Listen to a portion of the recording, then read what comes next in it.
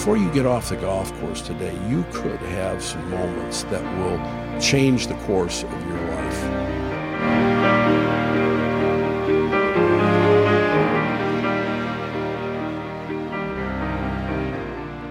Hello and welcome to the Golf Practice Podcast. My name is Andy Hayes. With me, Jantzen Mizrach, Peter Donahue. It's been a while since the three of us been in a room together. I know it. It's very exciting. Inspirational. Yeah, it really is. I mean, you two guys have been absolutely sparking in recent weeks, and despite the fact that you've been down with Jantzen with COVID, prior to that, you've been sparking. Yeah, Jantzen and I, we recorded the first podcast in a new series called No Tips Allowed. And it's a podcast it's the same, you know, it's on our same podcast. It's just one episode's dedicated more to coaching, you know, the deep dive, bones of coaching. Mm-hmm. You know, if you want to talk about half sets and hickory golf, you go to the other one. Yeah, you absolutely. know, with Pete, it's like Peter, the metaverse. Yeah, exactly. Yeah, I think so. Yeah. I don't think you're getting that. I'm not sure. That's like there's something for everybody. But, You find your universe. But anyway, Pete, based on what we're going to talk about, I thought, you know, this would be a good group. You know, a good segment. We have some coaching, coaching stuff to get into. I just casually asked you a question the other day, and then, you know, a couple days after that, I got an email from you. The podcast bat signal has been, you know, It's been alerted. You lit it. You normally don't light the bat signal, No. but you did this time. So Yeah. we're very excited for the Hope I next don't hour. Lots of hype. Yeah. So the question I asked you, I asked you a question that someone else asked me, and it was like, shouldn't the coach's job be to teach like grip, stance, and posture, or it's maybe a question of like how important are teaching those things? And I just asked you how you would answer that question, and so let's start there. Yeah. You came in and asked me, a very practical question, and you asked it from a practical standpoint, like if we were, going to train our coaches, where would we start? Wouldn't it be with grip? Would you start with grip, stance, and posture? And I answered you like the Oracle of Delphi. Like I gave you I didn't answer your question, I don't think. I said, no, I wouldn't. I'd teach them how they can learn from their own experiences, teach themselves, and then the more I thought about it, the more I thought I didn't. I came at his question from a different angle. Would you teach grip, stance, and posture? Well, from my standpoint, you teach reach, swish, and angle. And you'd come at grip, stance, and posture from that angle, from that point of view. Okay. And so, no, it's not like I wouldn't use grip, stance, and posture as a beginning point, but I wouldn't teach it in the way that it's generally taught. I see. Yeah.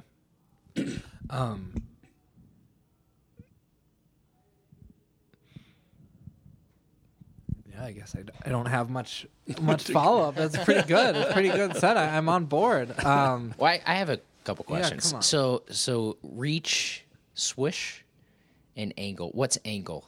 How would you describe? Well, angle to me is like angle it over here.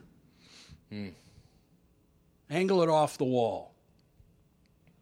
Got it. How would you, that's angles are, how me as a kid and my friends used to talk about direction.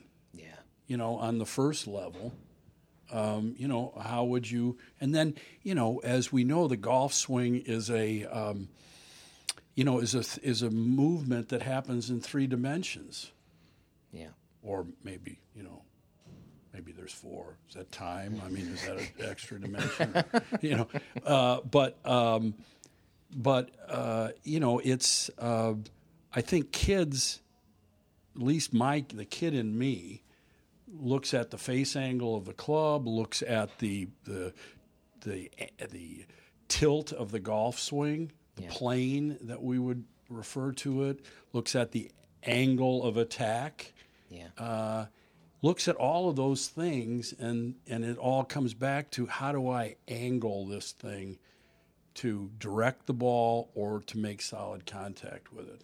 Because we know that, a slanted plane exists between completely vertical, chopping down, straight down on the ball, and completely horizontal, which is a kind of a sweeping circle motion around the body, or, a straight back drag motion back and through. So that's angle. Love it. Swish starts with a brush to the ground. And then becomes a sound. Yes. Well, I like that one a lot because I find myself as kind of the speed coach around here sometimes, as with using all the training aids that we have to help players swing faster. A lot of it is auditory based training of where do you hear this whoosh, how loud can you make it, and then can you control, or could you angle it, this whoosh, in different places? Or I call it a whoosh, and you call it a swish. Yeah, it's a same kind of thing, right? When I was brought up in the game, somebody once described, who wanted to describe the swing very simply as 2 turns and a swish, right? And at any rate, the turns seemed to be pretty easy to understand, but the swish seemed to be a mysterious, miracle. Yeah. Like, if it works, it works. If it doesn't, I don't know why. It's happening too fast. We could identify kind of slowed down positions like wrist bow or wrist cupping or club face open and club face closed, but we didn't know why in the world it was doing what it was doing down at impact. Why did you come up with this philosophy? A lot of people just do grip, stance, posture. Yeah, because it's not fun to start with. It's like it really slows everything down.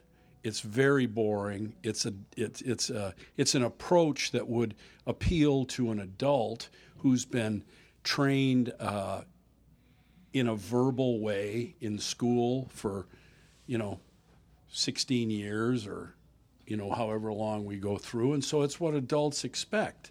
Yeah. And so so for a long time it was the good medicine.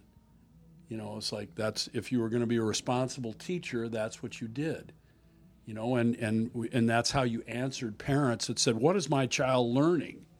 Yeah. We're taking care of the basics. They're the generally recognized fundamentals. And since certainly now, adults who who've grown up with a generation of that kind of teaching, that's what they value. And that's what they recognize as good training. And so so you need to answer that because, as a golf teacher and as a educator of young people, your client is not only that child, but it's their parents. Yeah. And so so you need to answer the wants and the expectations of their parents, and that's a very difficult thing for a lot of coaches to break or to be bold about breaking the mold. Yeah. And so essentially why I did it was because it grip, stance, and posture, the way it was taught in a directing way, didn't get us into action. I believed in activity-based learning. That is, let's do something, and then let's draw out from that experience some things with good questions that would, focus the mind in a direction where it wouldn't be lost. Like, what are you asking me? I'm not sure what you're asking me. And create tools or references where kids and students really were empowered, that they really could explain the causative effects of ball flight to themselves, and find the answers themselves. And so like that, I think that's it.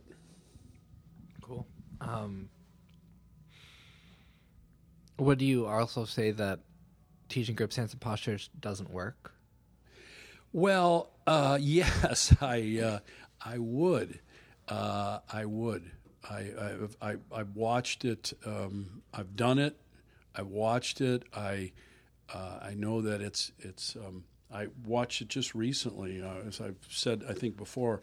For the past few weeks, I've been on Wednesdays helping out a wonderful man, Juan Espeo, a PGA golf professional down at Providence St. Mel's School in west side of Chicago, and Juan is very, very. He's got a lot of integrity, and he's set up the program in a way that's logistically really solid. He's got snag clubs. He's got birdie ball launchers. He's got a blow up hippopotamus. He's in a gym. He goes through step 1 of grip, step 2, step 3, step 4. My job is to be on the tee line behind the kids, giving them corrective coaching and stuff like that. And so he's got some very cool, imaginative phrases that he uses to go through the Texas two-step and slide, and it's like teaching them how to bow forward and how to put their hands on the club. And yet their hands end up in the wrong places. And when they hold the club up in front of them, it's like they're not even looking at the head of the club. So there's no connection between this is where my hand goes and this is what the club head is doing.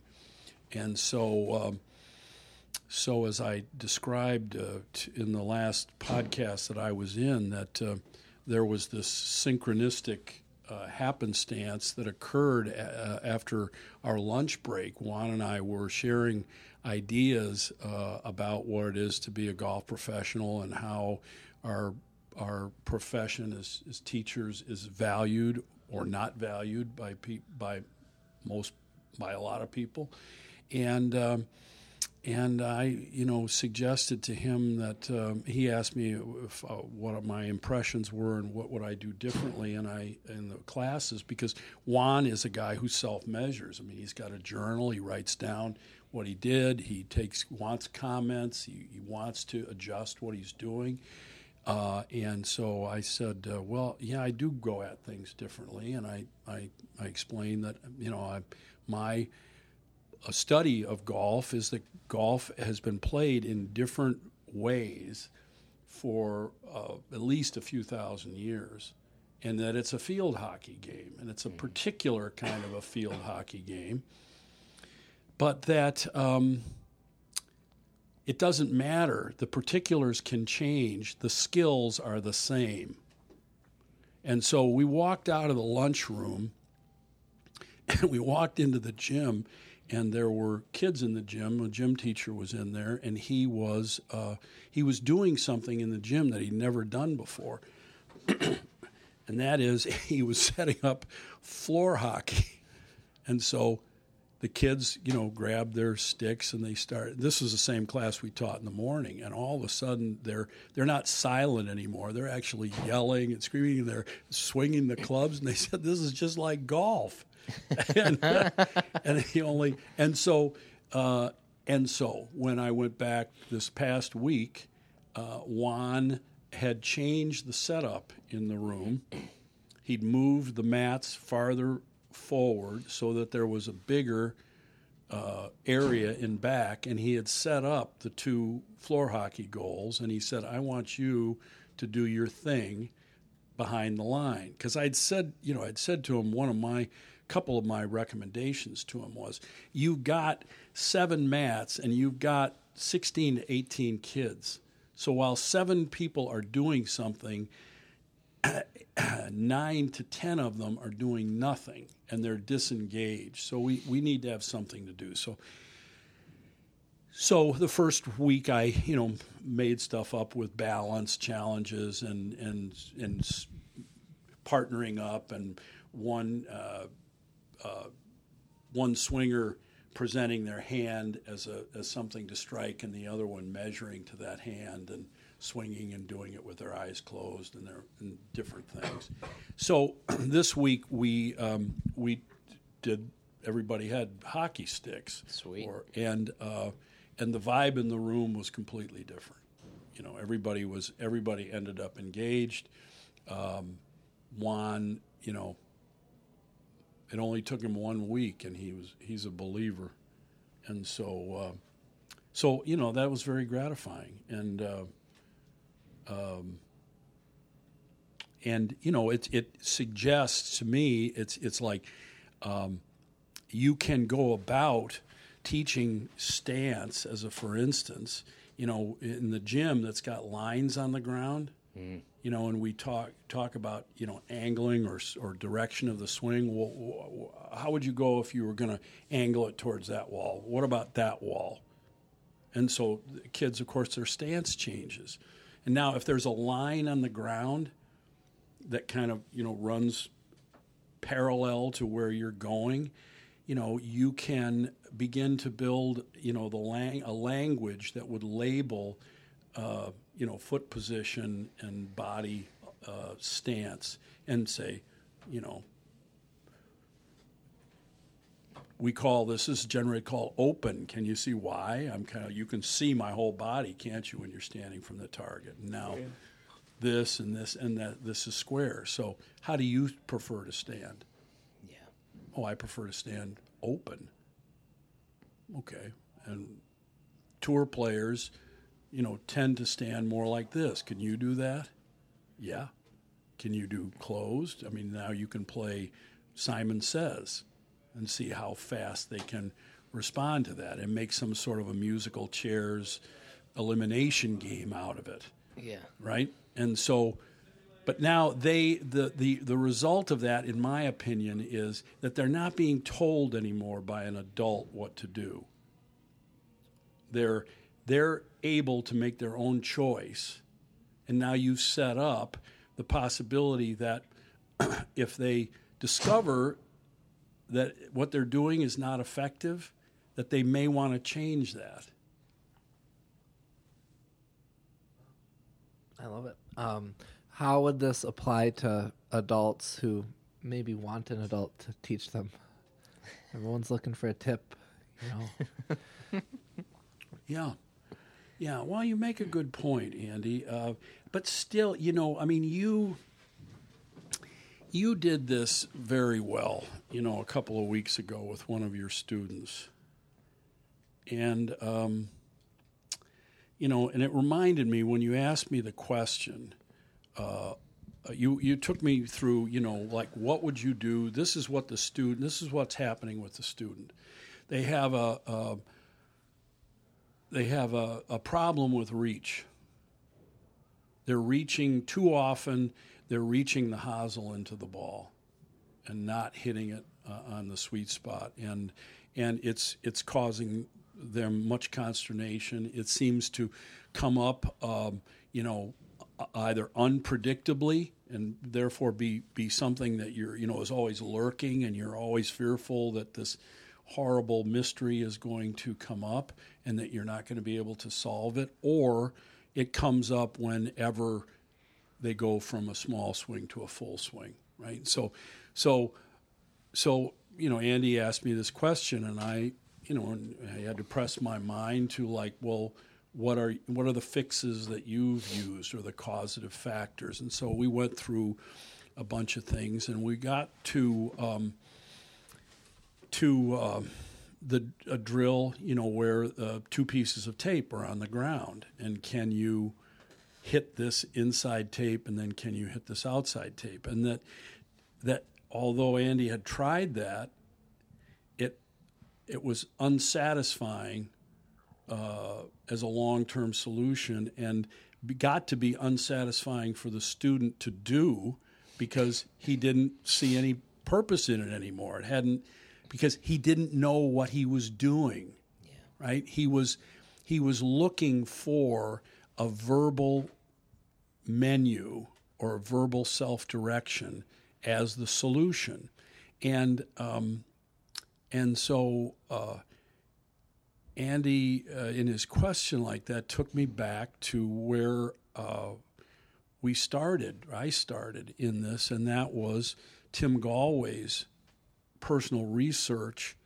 about and his discovery of what he called self one and self two. Self one being the verbal critic, coach, self-director, and self two being the person that self one must be talking to, because otherwise who is he talking to? Oh, you got to do this, you got to do that. Oh, you're not go. Geez, there you go again, and and all of that stuff. But that Galway found, and through a number of experiences and experiments, that self two actually knew more about it than self one did. But we're human beings such as they are. That voice is the voice of your ego. Right? And it's not given up without a fight. But how do we know what we know? Most people say, I only know it if I can verbalize it. Right? And so that's who we end up talking to. That's who we end up addressing as instructors, because that's what our adults expect. Yep. But as my Uncle Joe would say, how's that working for you? That's my favorite question to ask people. So the idea of going back and forth, between doing this, doing that, doing this, doing that, doing this, doing that, that kind of contrasting, if the mind gets quiet, the verbal side, happens to shut up for a minute and allows the silent doer to become aware, then that silent doer learns to the sensations that it's getting from the sensations of the body. The proprioception, how you know where your body is in space, even if you can't see it, and also the whatever you would call the others, the kinesthetics, the touching of the parts of the body together, the sense of tension and pressure in the muscles, and that sort of thing. And so, in motor learning, it seems as if Galway's discovery, is right on the money, because what you and had shared with Chris and what he displayed in that montage, which I believe you were still here and a part of a few weeks ago, where all of these rope drills and things he played on the television, and he showed Evelyn doing the figure eight movements and stuff. Yep. I mean, clearly this is training that is speaking not to the verbal side of the body. It is speaking to that silent. Yep. But it's hard to do, because there's always just the temptation that, if we fix this one thing, it might just snap everything in place. I'm not disagreeing with you at all, but when I remember that conversation that you're referencing, and I showed you the video of the student, and you told me some answer about how if his hip was rotating, and I don't know, internally or externally. I didn't understand. I couldn't understand it, so I was like, I'm gonna have to do this a different way. Yeah. But even they're still I don't know. I think even as enlightened coaches, there's still the temptation, or not temptation, but of like, oh, if we could just poke at that one thing, then that might do it. Well, you did poke at it. You poked at, his reach and how he was moving. I mean, you could have said, and we said, Andy, a rotational move, tends to throw the path of the swing out. A slide and drop move as you're starting down tends to drop the club and the hands closer to the body. And you said, that won't work.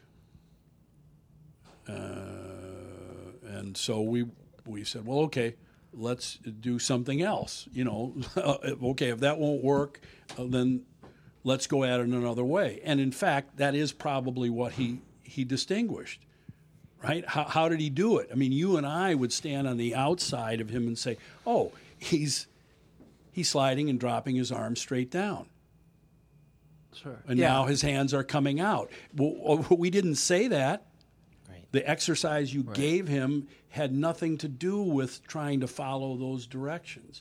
He did it just through his intention, his global intention, to hit a tape closer to his feet than hit tape farther away. And what I said to you, you're right about, that that the doctor, as a man of science, does not distinguish hip movement from pelvic movement. And I dare say that very few of us do. So I thought the way he was rotating his hips was sort of like, how shall I say, not very sophisticated, not very efficient, from a balance and movement standpoint. I felt like when he turns his hips, his weight goes to his toes, and so his whole center moves out towards the ball. And so I still think that that's, a long-term, long-term deal. I guess what I'm getting at, and when I said that, like, that won't work, I don't think that I meant like that is incorrect information, but just that, like, in the past, when giving the student information like that, it like makes things like way worse. Exactly. Because but it's like, this is like maybe like tying this all together a little bit of like, the student wants the verbal cues of what to do. They want the tip, but the tip is not always, maybe most of the time, like going to help them. Or you've given the person tips in the past and it's not been successful. Yeah, or it's helped them for a minute and then it stopped being helpful. It hasn't been helpful long term because you're not necessarily like teaching them. They're not actually like learning it. They're just responding to like your cue of like, oh, turn your hand this way on your grip, and it's like, okay, now I hit it straight. Oh, okay, that's it. But now what happens if that stops working? Now you're not developing, your ability to figure things out. So it's like the student wants these things, but it won't help them long term. And so like the coach's job in these scenarios is to try to like lead them down a better path, but it's one that they kind of like, it's not like the path that they were expecting or that they like wanted to go down. And so that's where like that's why like this stuff, it's like, oh, it sounds great, and I mean, this is how I like try to teach all my lessons. So I'm not disagreeing with you in any way. I'm just more presenting the problem. No, I understood, what you were driving at, because you did say, yes, I've tried that before with him, and he objects to that, or that hasn't worked in the past, and so I get it. I appreciate that, and I'm not suggesting that. For a minute, that what we're opting for are not immediate solutions, not immediate fixes. I think that we are. It's just that there's a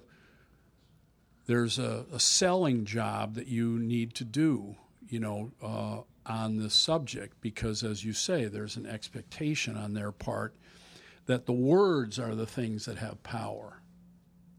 Right, and really, that's not it. The words are labels that, like in a reference library, that we would use to go search for feelings.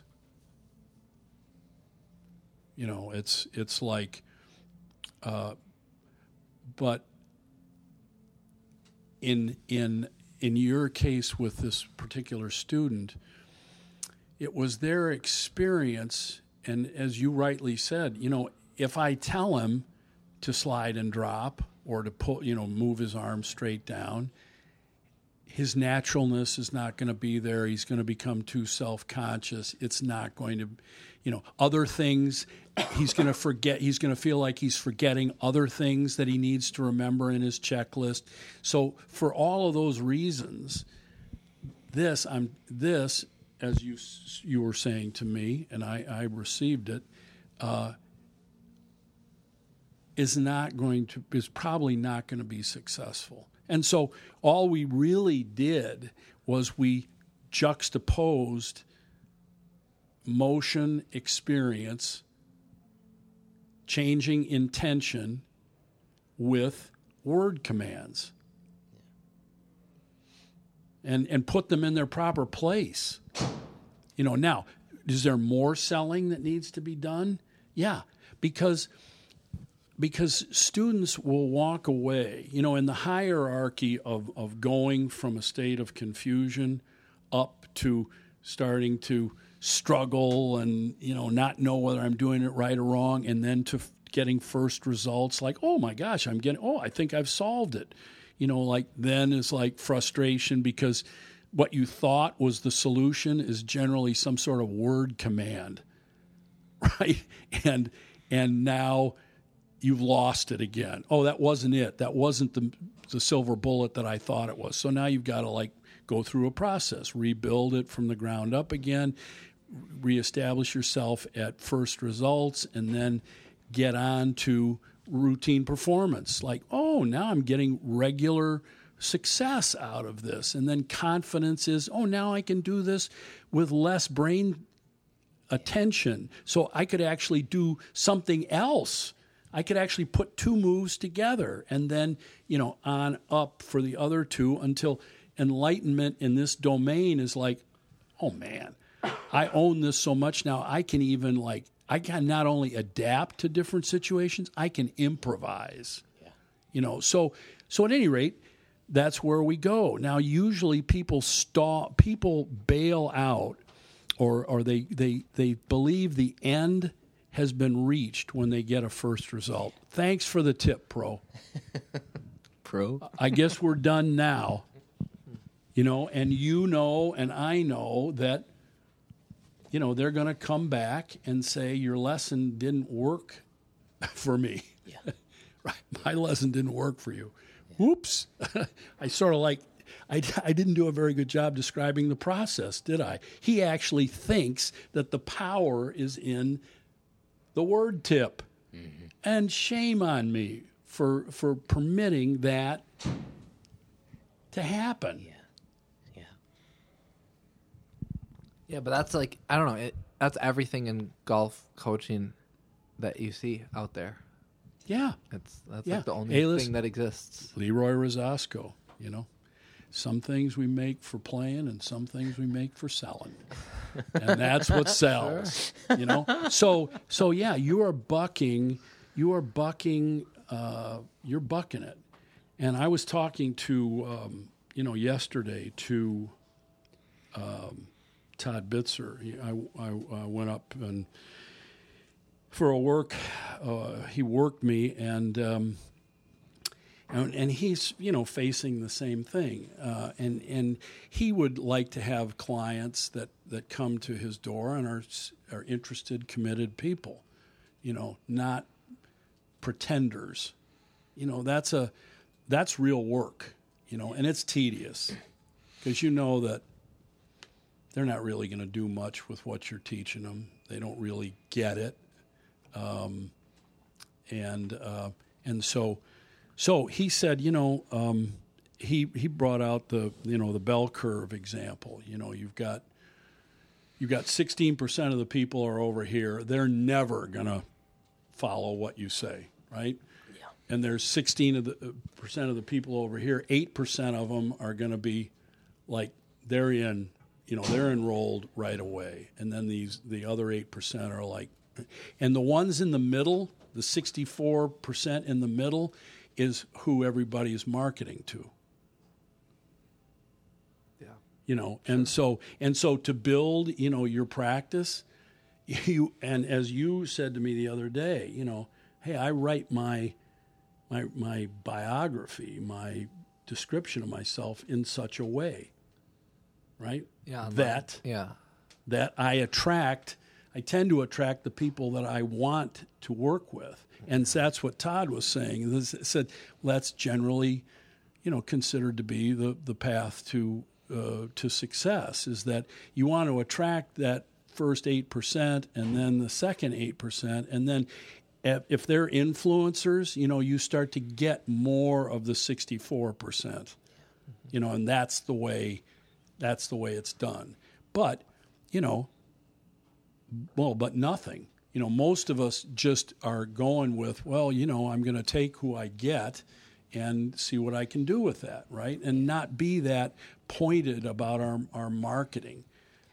One, as a young person, maybe getting into the industry, or a young coach, you will take anyone that you can get as you're trying to build a book. Definitely. Right? And that might start to lead into some poor habits as a coach that you might run into down the road, because you're trying to please these people that might not be the most enjoyable to work with, and you're kind of giving them what they want. You're letting them run the lesson. Absolutely. Right? And then you might get in the habit of just verbally talking your brains out, to everyone that comes in front of you. Yep. And those can be hard habits to break if you want to take your coaching to the next level. Definitely. Definitely. Yeah.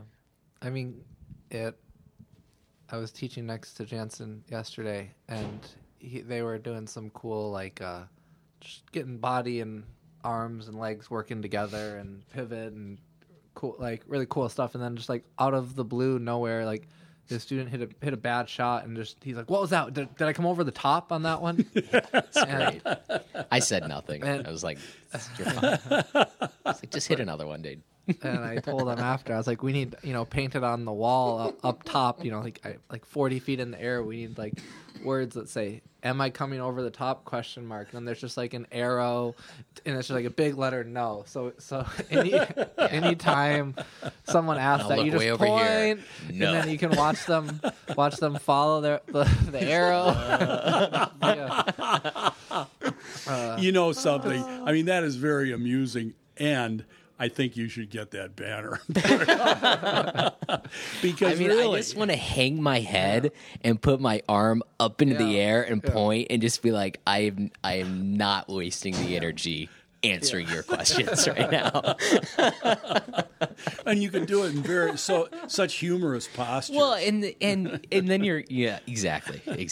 Then you're kind of training them to be like, hey, if you see my hand going up, what the answer is.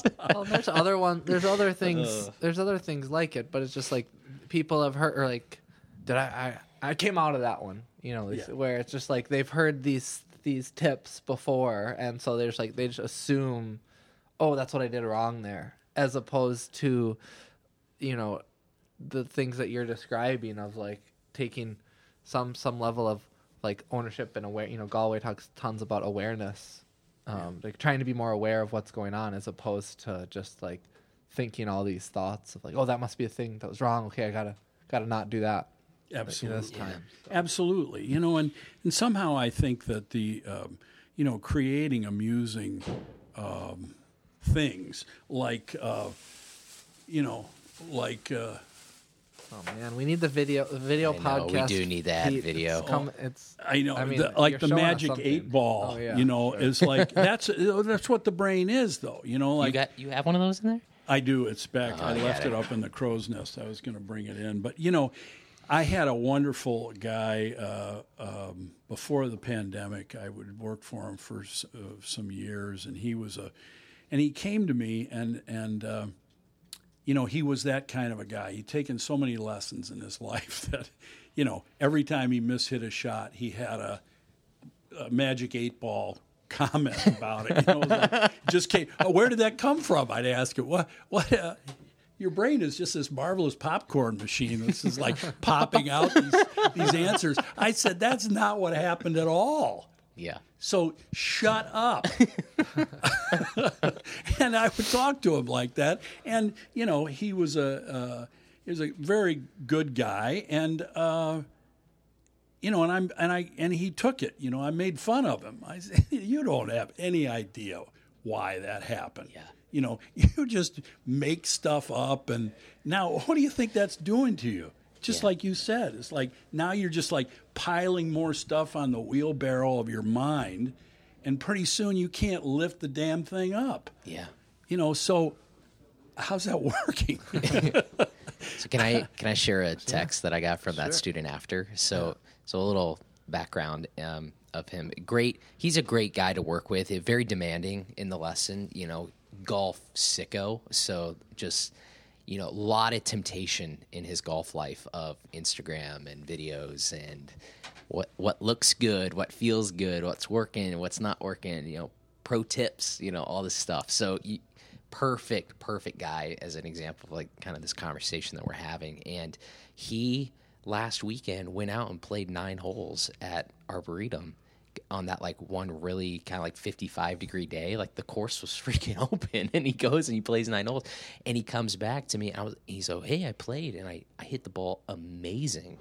And I was like, dude, you played awesome, and 2, like, you're doing it. So that was really cool feedback to hear. And then he comes and in the lesson he's demanding and asking for me to fix his right leg. And he wants more, just kind of this leg work that he thinks is going to give him more. I don't know what he really thought it was going to give him. I entertained the idea because I knew that it would help with some of the movement pattern stuff to just kind of get him out of some old habits. But I had to frame it in a way that was beneficial, not just like this quick fix or this thing that like, why are we doing it, right? And so I said I'm willing to do this, but I'm going to warn you, this is changing a lot, and you just hit the ball really, really well your first time out. Like, you are not going to hit the ball good when we do this. But I said, long term, if you're in it, we'll do it. And so he texted me after the lesson. The lesson went well. He hit it better by the end of it. He was doing what I was asking him to do. He was obviously a little rattled. And I got a text later, or the next day, he said, I'm really sore today. Maybe vanity over consistency is a bad idea. What time works next week? Oh, that's cool. Very good. And so, it's like I haven't replied back to him, but I think it's going to be a great question or great conversation of, well, I put him through a pretty rigorous lesson of like, here's it was a workout, like we didn't hit that many balls. It was more, hey, this is what we need to feel, and these are the reps we need to do to kind of feel what the sequencing that we're trying to do. And it was a lot of lower body work. And so he was swinging hard and fast with some of these ropes and things. And so I'm not surprised at all that he's sore, because he's doing a lot of new stuff in a new way. And so he's not taxing the muscles that he's used to taxing in his golf swing. So I think it'll be a good conversation to have with him of like, hey, we knew this would happen. Are you willing to keep going, or do we want to maybe settle? I don't want to say settle, but like commit more to what you were already doing that was obviously working.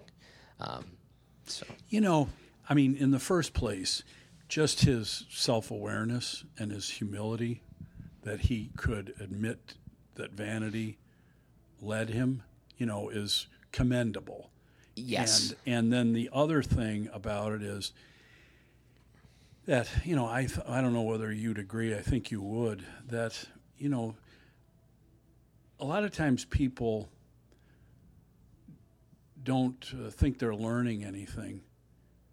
But I know, from my own experience as an athlete, and especially in the last 3 years, and I've said this before, that when muscles, in my experience, and joints get healthy and strong, you don't have to tell them what to do. Right. They do it.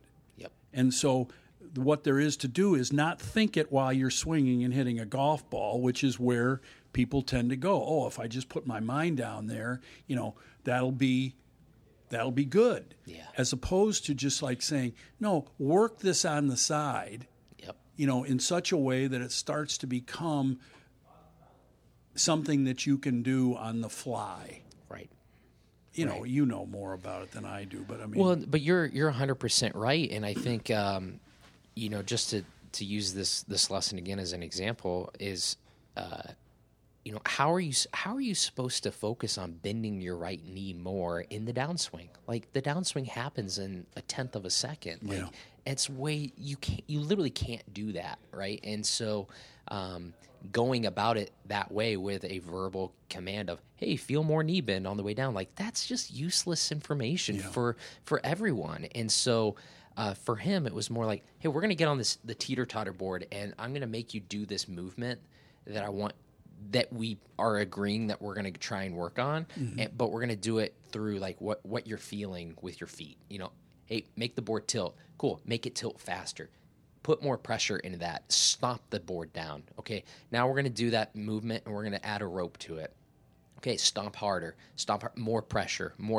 Like giving him, things to do with his legs that are engaging and not thoughtful, and thoughtful in a bad way. Yeah, so, filled with thoughts. Exactly. Where then he's just like swinging at 100%, trying to think about what he wants to do, but he has no time to actually feel what he needs to achieve that. Yeah. So that it was really, really interesting. I think that one of the things that's suggested to me in what you're saying is that what we need to be creative and colorful about is identifying that trap or pitfall, right? So that it's right out there in front, because they're still going to be tempted, because they think it's virtuous, and and they tend to be drawn by their sense of like, oh, I can move and think thoughts while I'm moving, as opposed to I need to to train myself, and there should be. I've made a mistake in this regard, but there should be a next landmark for him until you can do this. Yeah. Don't you think? Where I've always gone wrong is I've jumped to like, say, gone farther down the chain. When you can hop up and down with a Bosu ball and juggle, 5 bowling pins. And so, because then they want to go immediately to that place instead of to the next thing. Yeah.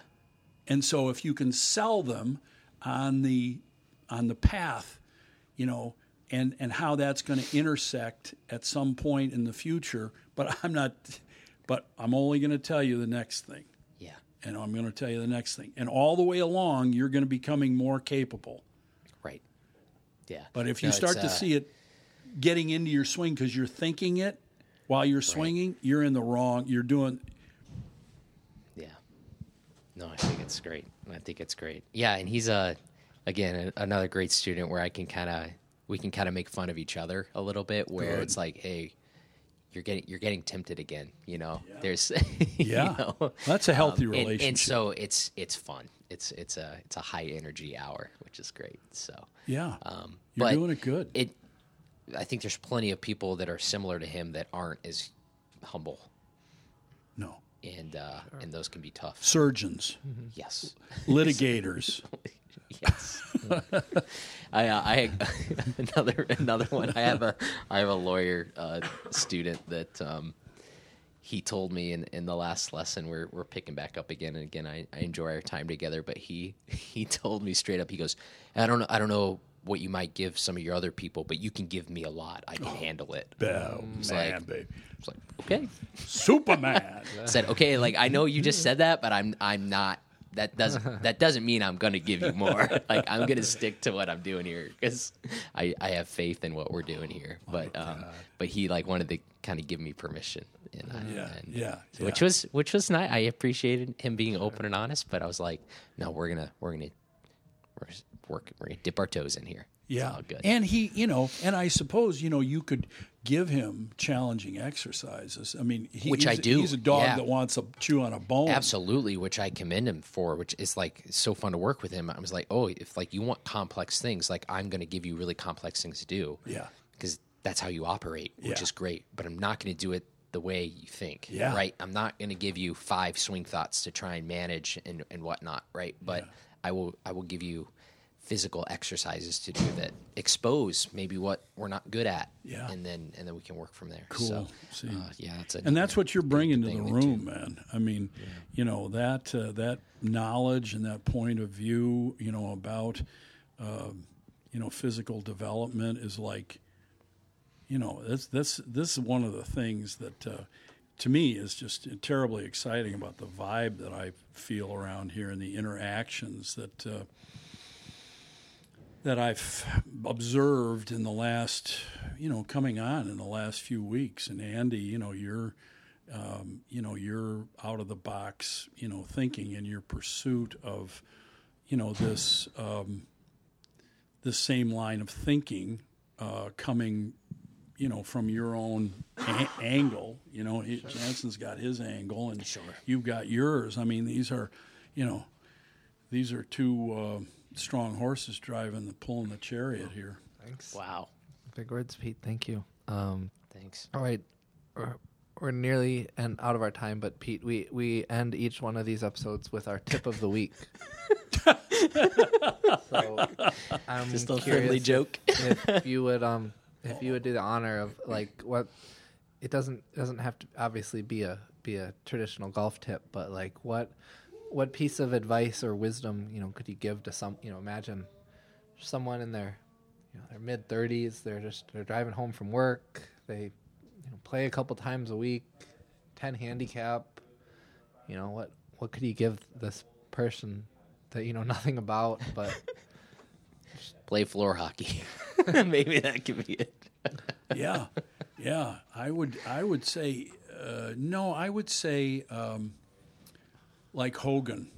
I would say previewing the swing, in your waggle, or some form of really intentional rehearsal is a benefit. Now, not just mindful ripping. I mean, what they say, what has people when studying practice swings basically say that practice swings for most people are absolutely worthless.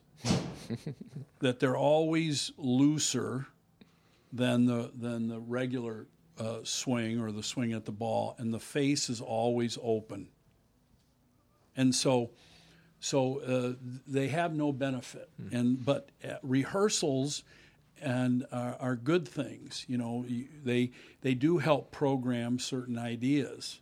And so Hogan said after he had gone through the 4 lessons about how to grip it, how to stand, how to make the backswing and the downswing, said in the 5th lesson, I never would have put it all together if I had not learned how to waggle and preview the motion that I was about to make. The waggle is a swing motion in miniature, to and fro, to and fro. So I've seen what was his waggle like? What's he talking about? I've seen just a little bit of a little move before the swing, but it had to be a little bit different than that. No, what he learned from Revolta, and he would take the club, he would move the club away, and like Stan Utley, his hands wouldn't move necessarily very far, but the club head would move, from hip to hip, or just under that. And if he was hitting a powerful driver swing, he would make motions that would cue power. Okay. If he wanted to make a delicate pitch, over a bunker to a short pin, he would circle above the ball in a kind of a light, feathery way, and he would put that feel into his body. And the rhythm and the synchronization or orchestration of body and arms moving together, he would preview. And was this in his practice swing time, or Like at the ball. over the ball. Over the ball. Okay. Over the ball, he would do it. It was as he was looking down the fairway, to get that one last feel about how this launch was going to match his image of the blue ball in flight, as happened to MacIver and Chivas and Michael Murphy. All right. Well, great. Thanks. There you go. Guys, thank you as always. It's great. Thanks. Talk to you again next time. Thanks, Andy.